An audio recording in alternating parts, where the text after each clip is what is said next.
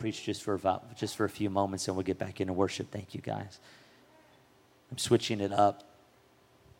Stay standing. Let's read, and I'm just going to read it so you can just listen to it. Ezekiel 37.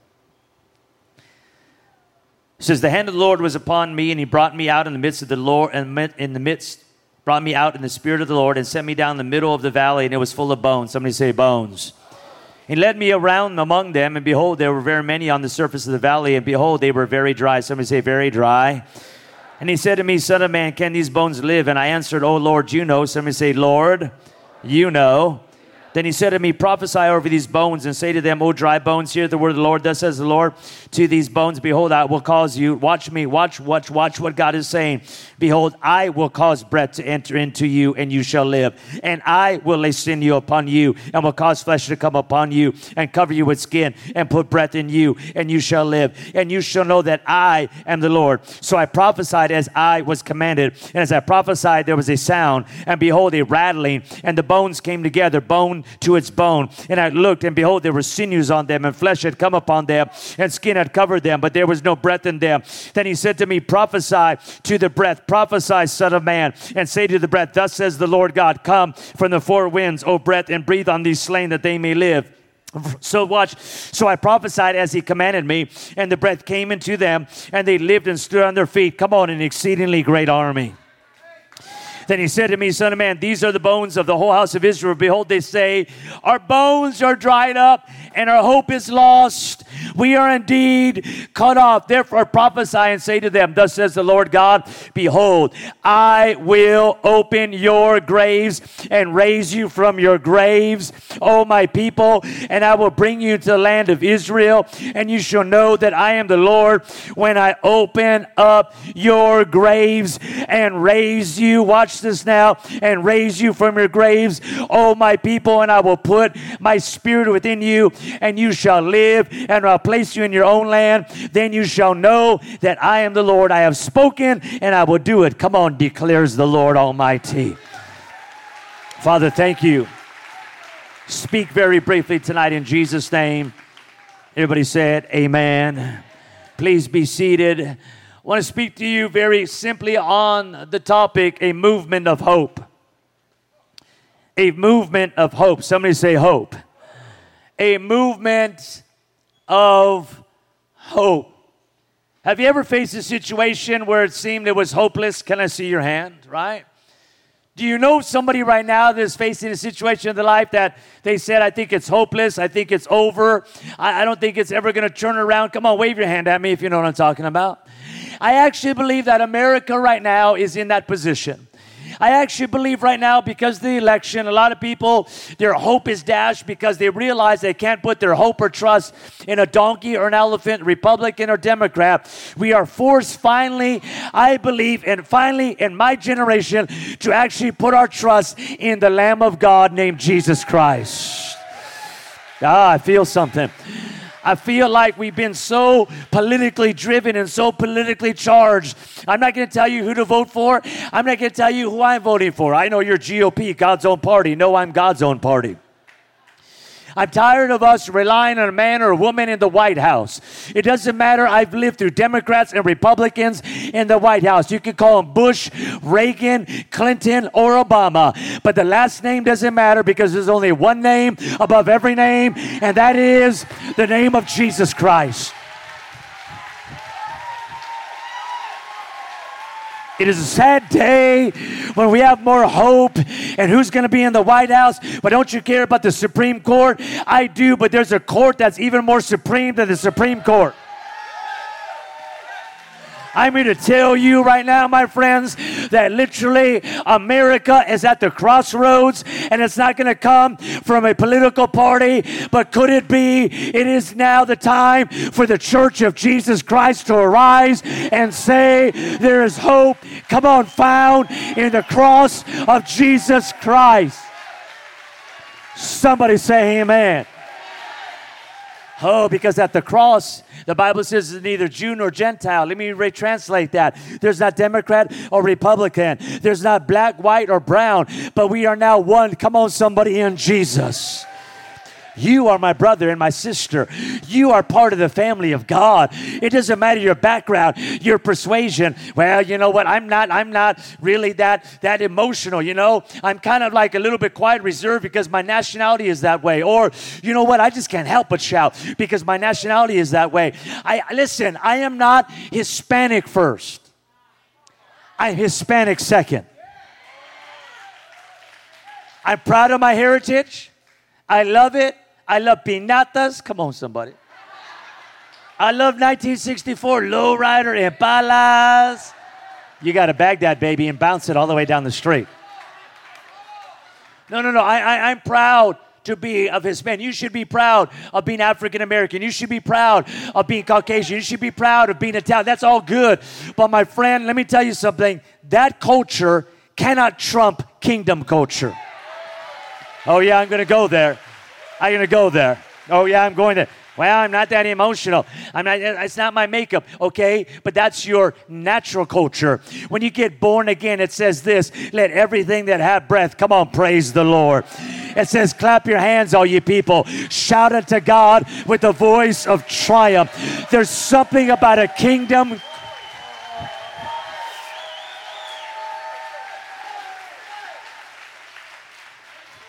Because when you clap and you shout and you worship, you give the devil a nightmare. Because when God's people begin to worship, he remembers what he had and he remembers what he lost, and he cannot stand it that we are now elevated above the angels. We are now elevated and we have the opportunity to worship God. And when we worship God, his presence comes. And when his presence comes, anything could happen. That's why I'm addicted. I'm addicted to worship. I'm addicted. I always have my headphones on. I have my headphones on the plane. I have my headphones on when I'm driving, one ear only, because it's illegal in the state of California to have both. But when I cross over to Nevada, boom, they both go in, somebody. You know what I'm talking? I know the rules. I keep the rules. Amen. Listen to me. If we do not understand the kingdom, we will not see kingdom expression.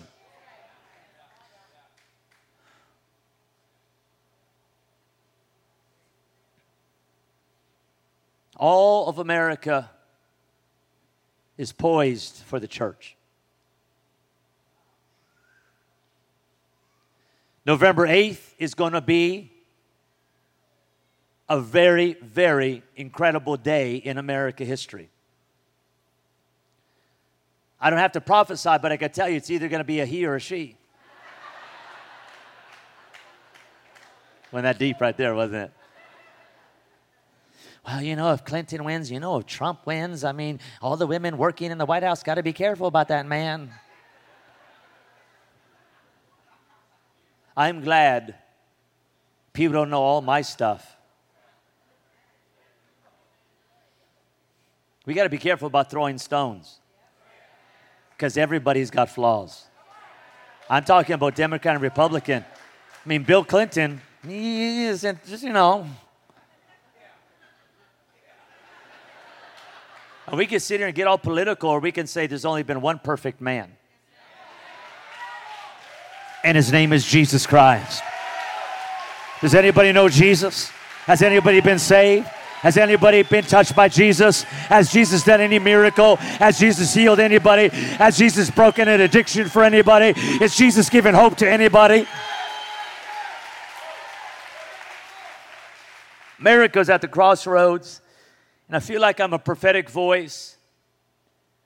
I feel like that my role is shifting, not just a local church pastor, but I believe that God, for the sake of sounding arrogant to some of you, I believe God is raising my platform. I believe that God is saying that I'm going to have a man, and I'm looking for men and women that are going to begin to get up and declare that Christ is greater than all. That if God gives me the opportunity to have more influence in the government, I'm not going to tell them necessarily about what policy they should do. I'm going to say, can I introduce you to Jesus? Because I'm convinced that when a man or woman has Jesus in their life, that the Holy Spirit is big enough to begin to direct the affairs of their life. In the book of Ezekiel, chapter 37, let me just go through this very quickly. It says that literally Ezekiel was taken out to a valley of dry bones. This is during the Babylonian captivity. They have adopted the way of life in the foreign country. They have lost all hope of ever seeing the promise of God come to pass. And what does God do? God begins to send hope through a prophetic voice named Ezekiel. The word Ezekiel, the name Ezekiel means God strengthens. A prophetic word should not condemn you. It should always strengthen you. We are not Old Testament prophets trying to uncover your sin. We are New Testament men and women of God that are going to exhort, encourage. We're not going to give you direction of who to marry and to sell your business and give all the money to Benny Perez, although that might be a good thing. No. Ezekiel means, come on somebody, God strengthens. Right? And what does God do? God very simply does a couple things. Number one, God shows that He's in control. Write that down. God is in control. Write that down. God is in control. It says that the Lord took hold of me. What does that mean? Ezekiel is under God's control. The hand of the Lord came upon him. This is the Old Testament sign of God directing and empowering a person. The hand of the Lord came upon Elijah in 1 Kings 18:46. Can I tell you something? Over 2,000 years ago, Jesus took hold of you. Jesus took hold of me. And when you trusted Jesus, you became born again. And the Lord God, come on, took hold of you. His hand of salvation came and rescued you and took you out of the kingdom of darkness and translated you into the kingdom of His dear Son. Colossians chapter 1, verses 13 and 14. And Jesus has put His hand of favor on you. Psalm 20, verse 6. Why? Because when you become born again, let me retranslate this for you. You did not choose God. God chose you. And God didn't choose you because you were perfect. God chose some of us when we were drug addicts and we were alcoholics and we were messed up and we were away from God. God chose some of us and we were wealthy and seemingly had no addiction, but we had now a passion only for one thing, and it wasn't for God. I'm here to tell you that God chooses us based on who He is, not on who you are. I was a young Hispanic kid in Pico Rivera, California, coming from a Catholic family. And my mom and my dad, my parents divorced when I was young. So I come from a broken family, whatever that means. And so I came from that. But even as a little kid, at 5 and 6 years of age, I would get up and I'd walk to St. Hilary's Church in Pico Rivera, California. I'd walk there by myself. It was safe to walk back in the day. And I was there. Come on, you know what I'm talking about. All the neighbors knew you. Where I grew up, my parents gave neighbors permission, come on, to discipline me. Oh, yeah, baby. You see Benny doing something? You go ahead and you take care of business. I know that's old school.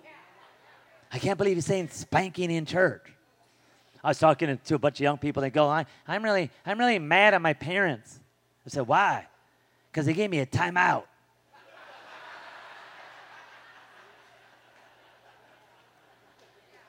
They took my PS4 away.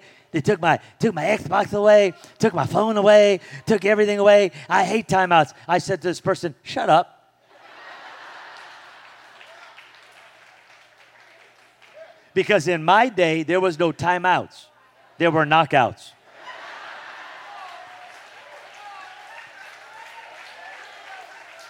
I'm not espousing child abuse. Please hear me.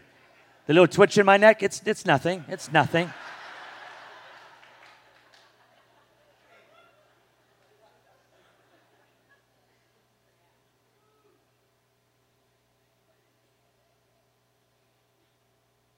Little Benny Perez at 6 years of age, going to Catholic church, walking and getting the holy water and putting it on me, kneeling and going up to the priest and taking the first Holy Communion.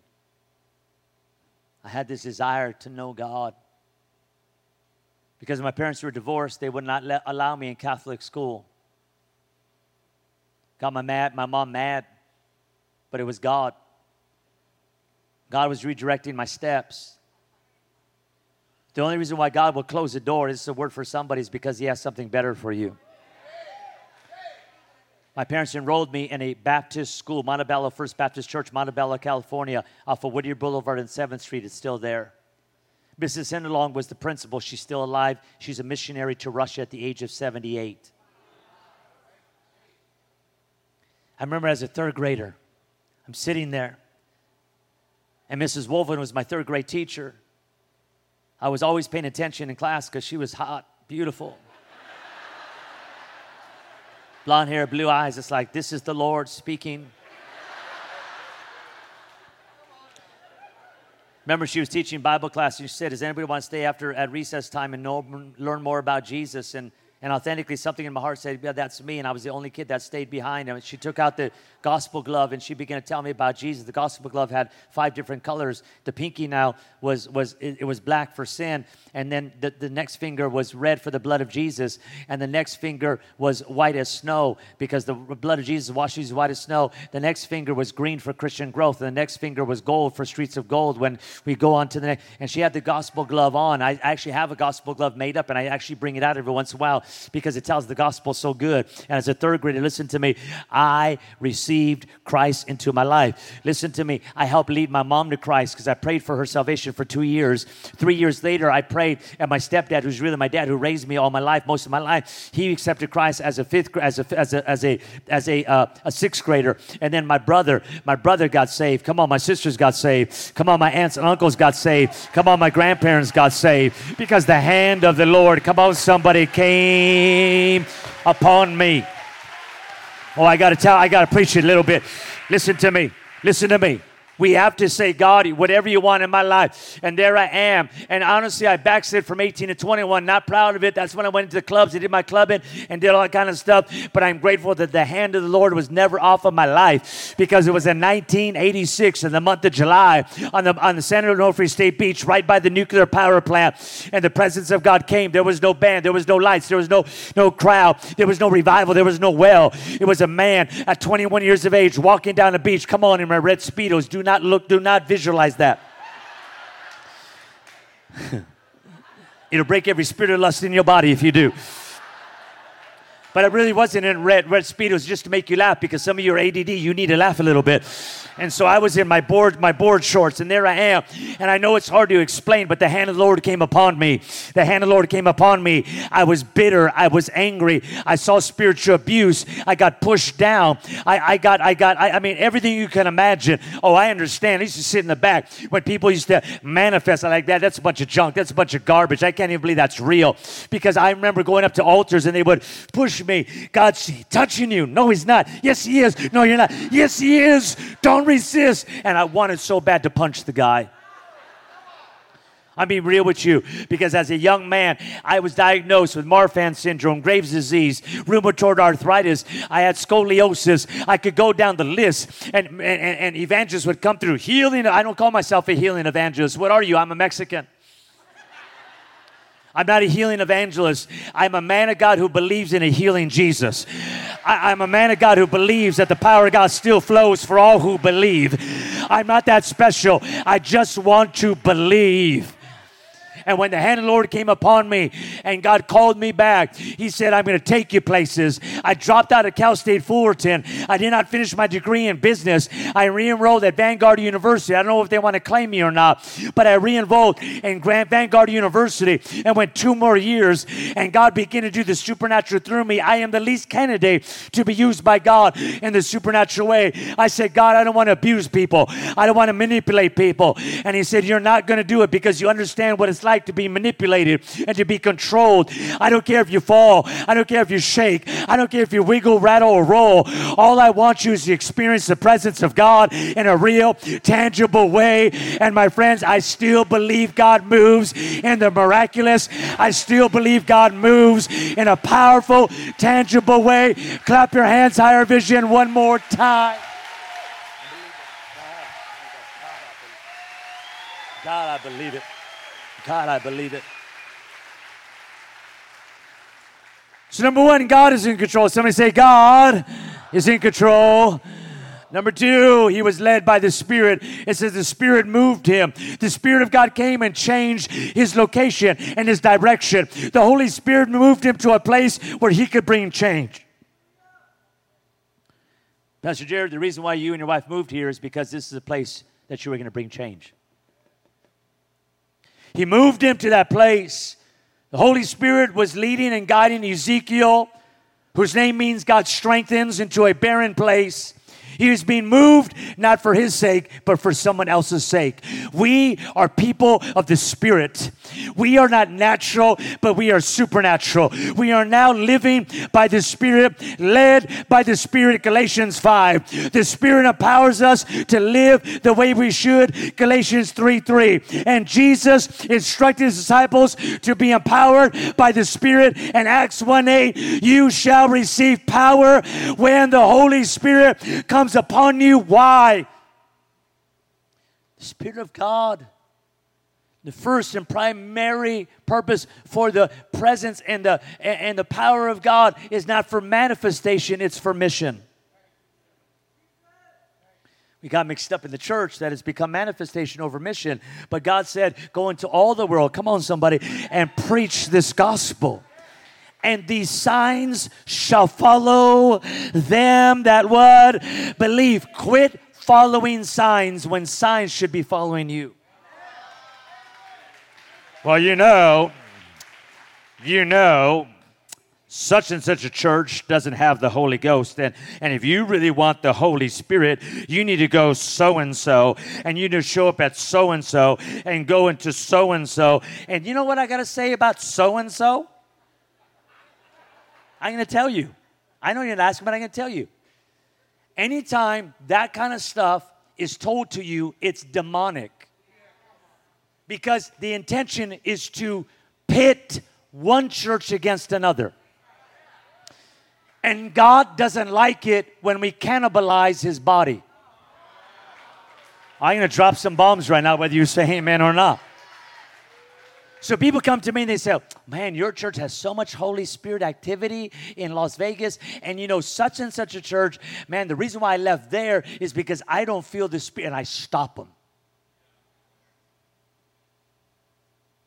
I say, that pastor is my friend. That pastor is my friend. And I've learned this, I've been around this long enough. If you talk about another pastor and about his church to me, eventually you'll talk about me to somebody else. We are people of the Spirit. See, some people haven't tapped into or understand it all, but everybody who is born again, come on, is born of the Spirit. Could it be, though, that God wants to just continue to untap a well, come on, at this church, because there are special seasons and moments when God begins. I mean, look at this place. This place is jam-packed on a Sunday night after 5 services. Let me correct myself, after 6 services. I mean, why are you here? No, I'm asking you a question. Why are you here?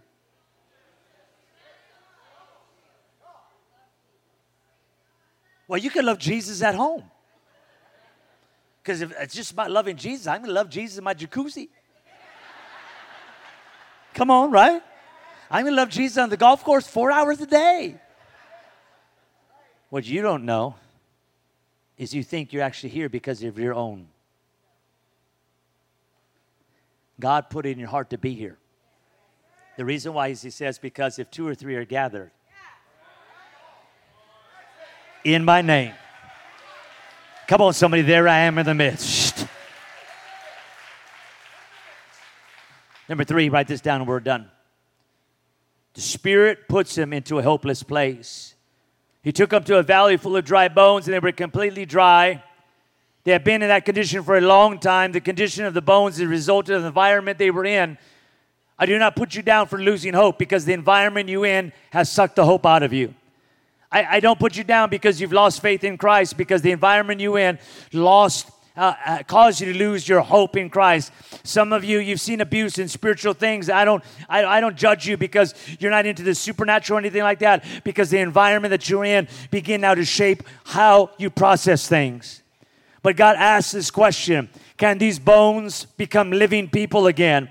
And Ezekiel's response is, God, you can do anything. God, you know. Listen to me. When we find ourselves in a hopeless place is when we need to turn to God and say, God, you know if this can happen. God, you know. God, with you, come on, somebody, all things are possible. God, you know. And so what does God say? God says, okay, if you believe that I know, then you need to do one thing. And he commanded him to speak to the bones. Speak to the dry bones. Breath is coming to you, and it's going to make you live again. He's going to put flesh and muscle and skin on you again. God said he would do it. Notice how many times he said in the text, I will, I will, I will, I will. Our responsibility is to speak what God has spoken already. He said, speak the word of God over dead situations. Speak the word of God, come on, over hopeless situations. I believe we need to speak to our dry bones.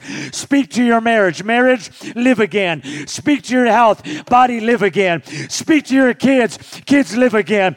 Speak to Valencia. Live again. Speak to Santa Paula. Live again. Speak to Southern California. Revival is here again. We need to speak what God has said.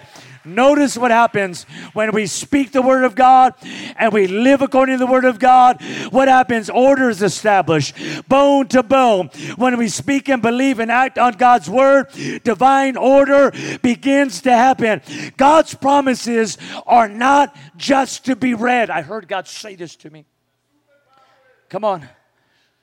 Quit reading the promises of God only. They were not just to be read. They were there to be declared.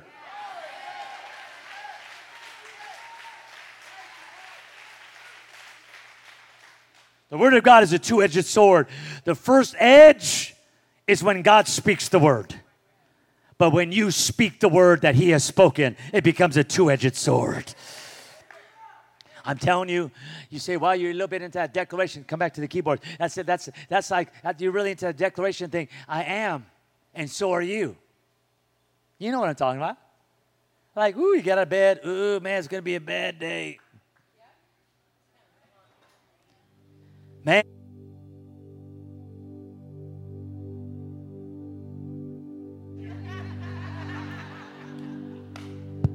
I'm going to get the flu this year. Yeah, people always say that. Somebody told me, are you going to get your flu shot? Nope. So you expect to get the flu? Nope. No. You declare things all the time. Man, I just think it's going to be a bad week because the Dodgers lost. If you listen to what people say, you're already prophesying your life. What would it be like that you got up in the morning and say, you know what? This is the day the Lord has made. I will rejoice and be glad in it. You just got some bad news and you just say, you know what? Oh man, no weapon formed against me is going to prosper. It didn't say it would never be formed against you. It just said it would not prosper. Is that all you got, devil? Is that all you're going to do to me, devil? Oh, I know you took my loved one, but guess what? You didn't take him to hell. God took him to heaven. Oh, I know it's not looking good. I know, but my hope is in the Lord. My hope is in him who has raised me, who has blessed me, who has saved me, who has forgiven me. What would happen if you were God's strengthens and you came along? And I keep telling Pastor Jared, I'm proud of you. Pastor Jared, you've been used by God to create an atmosphere where that's happening. And friends, I'm here to tell you, I don't even know if we should go tomorrow or not, but okay, we're not going to go tomorrow then. How many of you would go one more night and press into God? How many of you would invite at least one person?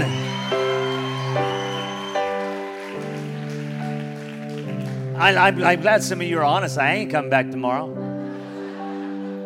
That's good. I don't want you back then if you had an attitude like that. Listen to me, because we're going to begin to worship. I'm going to do a few things, but we have our incredible prayer prophetic team. Because I don't have the time to prophesy over all of you. Because then you're all going to get mad. He looked at me, but he didn't give me a word.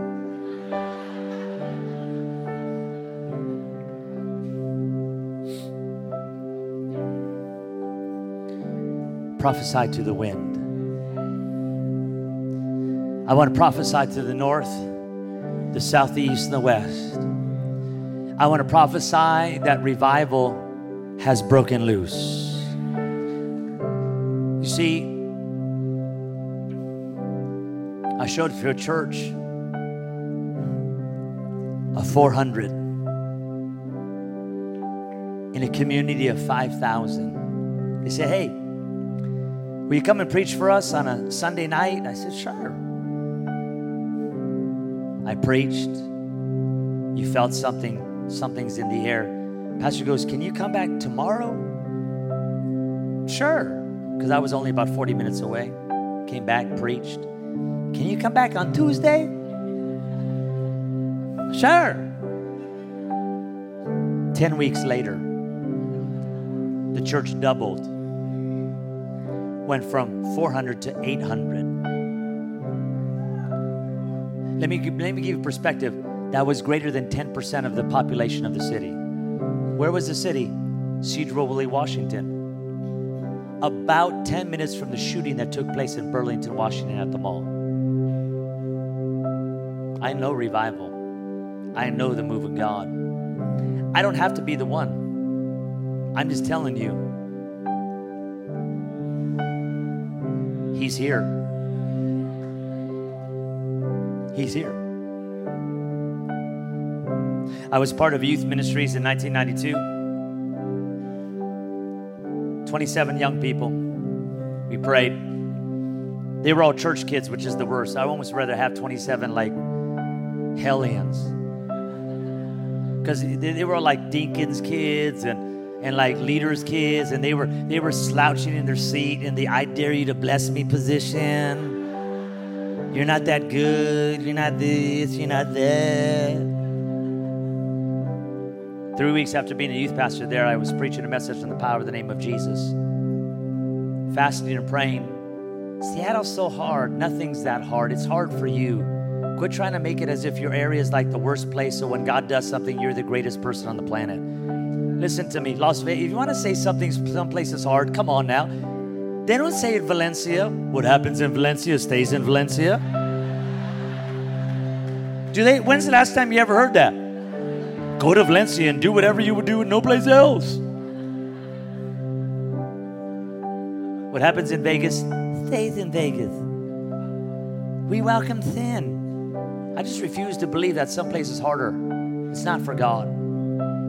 3 weeks into the meetings, I'm preaching, and there was a guy named Monty Benson. These are real names. I'm not changing them. Monty Benson is about 6'3", about 30 kids sitting there, uninterested in what I'm doing. If you notice, a lot of times when I preach, I close my eyes because I don't want to be swayed by what I see.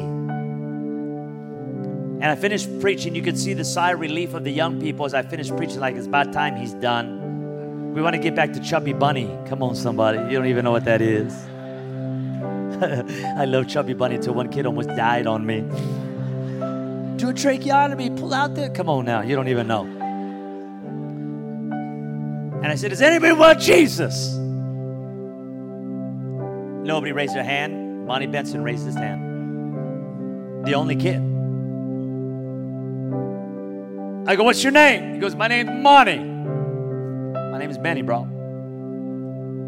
Who invited you? My friend. Said it was going to be fun.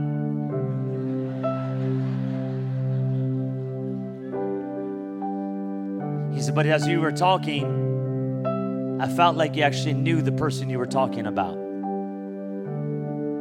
I'm asking him just in front of everyone, what's your background? He goes, I've been in Mormonism, Taoism. I've been into occultics. I mean, he starts naming all this stuff.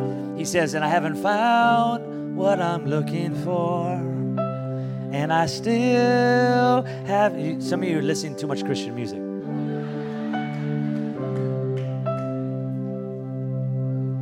And he looked at me and he says, I want Jesus.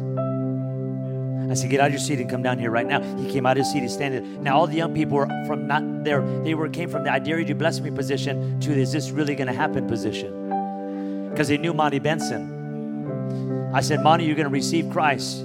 You're going to ask him to forgive you your sin. You're going to turn to Jesus and receive by grace through faith. Come on, the salvation of Jesus Christ. Are you ready? He goes, yes. He receives Christ. And then he had the audacity to say this to me. He says, but I want that power that you were talking about. You tell me about power. I want that power. I said, Monty, you don't want it. He goes, yes, I do. I said, okay, lift your hands towards heaven. Now the kids are like on the edge of their seat. I said, Monty, I'm going to pray the Holy Spirit comes and fills you right now. He didn't know what that meant. Are you ready? He goes, yeah. I said, Lord, I thank you for Monty. Thank you, he's born again. I pray that you would, and before I even finished my prayer, he did not do, the charismatic Pentecostal, I got to catch her, here I go. There's nothing wrong with people falling out like that. It's all cool. It's as if you had a rope and you let go of the rope and he literally collapses in a heap, hits the floor, speaking in tongues. Hold on. No, hold on. The atmosphere changes in the room. It changes. All the kids now are like, OMG. Come on. Emoji. That was before there were emojis. One kid gets up and starts walking. Derek Chilson to the front. True story. Comes walking to the front. Power of God hits him. He collapses. All of a sudden, these kids start coming to the altar. They're collapsing everywhere. It's 8:45 at night, and the parents are kind of looking, where are all the young people? Because they couldn't see them.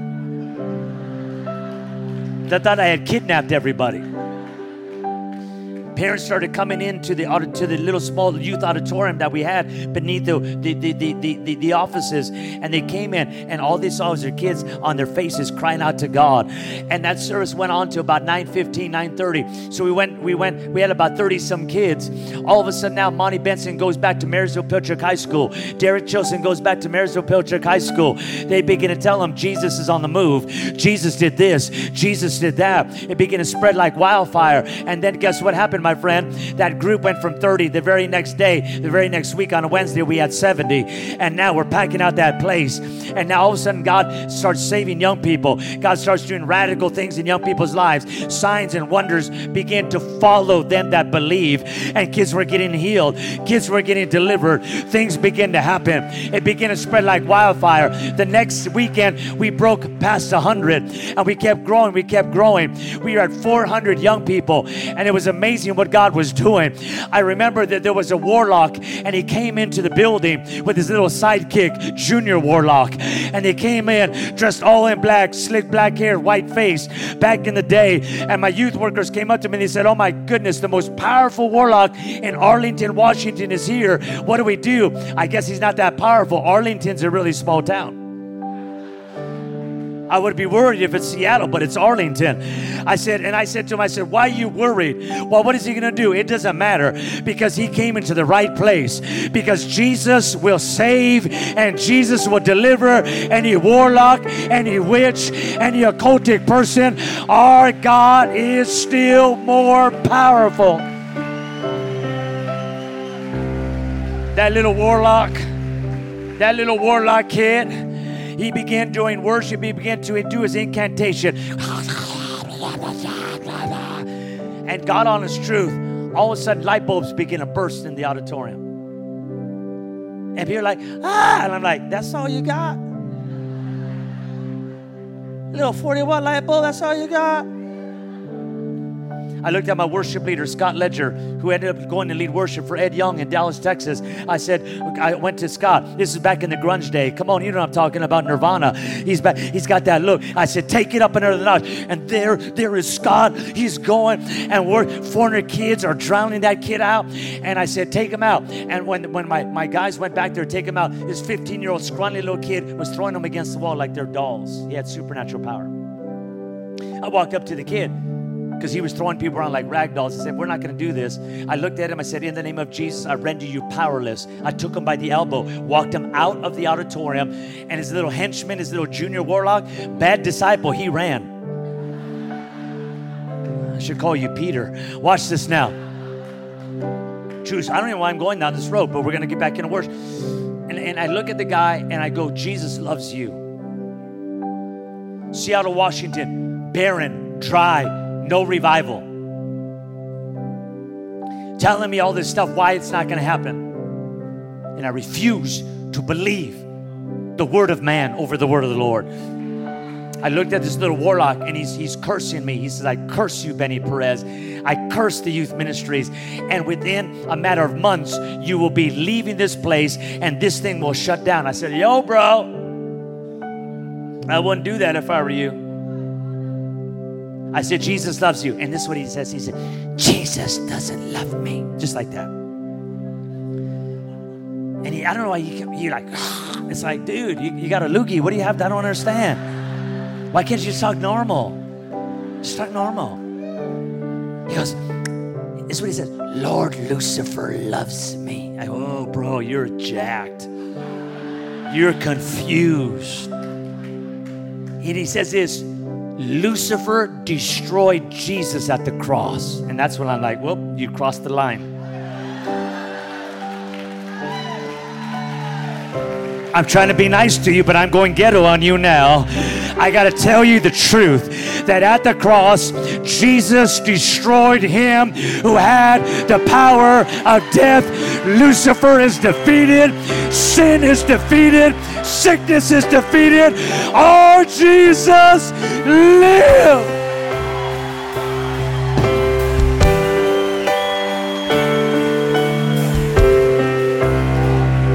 He looks at me. I never forget this. He says, we'll see. And with this big old trench coat, he went whoosh, and ran into the night. 4 months later, our youth ministries went from 400 to 600. The revival didn't stop for 6 years. Come on, somebody. 6. You don't believe it? Get out your phone and Google Marysville, Washington revival. Google it, because everything on Google is true. Lift your hands, we're done. Prayer team, get ready in just a moment. We said we're going from 6 to 8:30. So I feel him. Can you open your eyes for a second?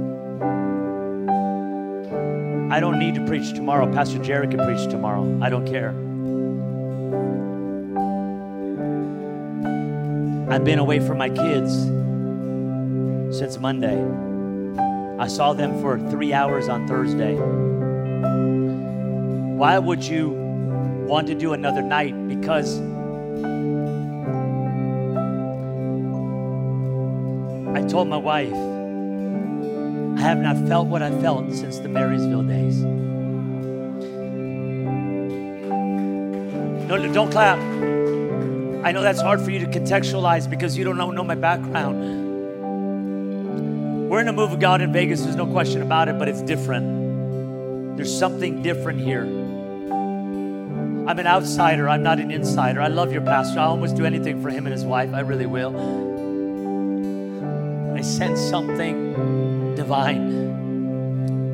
It's not about Benny Perez. I asked some of you to even Twitter about me. You didn't even Twitter anything about me. So it's not about Benny Perez. I hate you, but I love you. I hate you, but I love you. I have to love you, but I don't want to. Listen to me, what would you do to be a part of a revival that would see the lost saved? To see the dead come back to life again? To be a part of a generation that says dry bones live again? So I declare with your pastor, dry bones live again. Dry bones live again.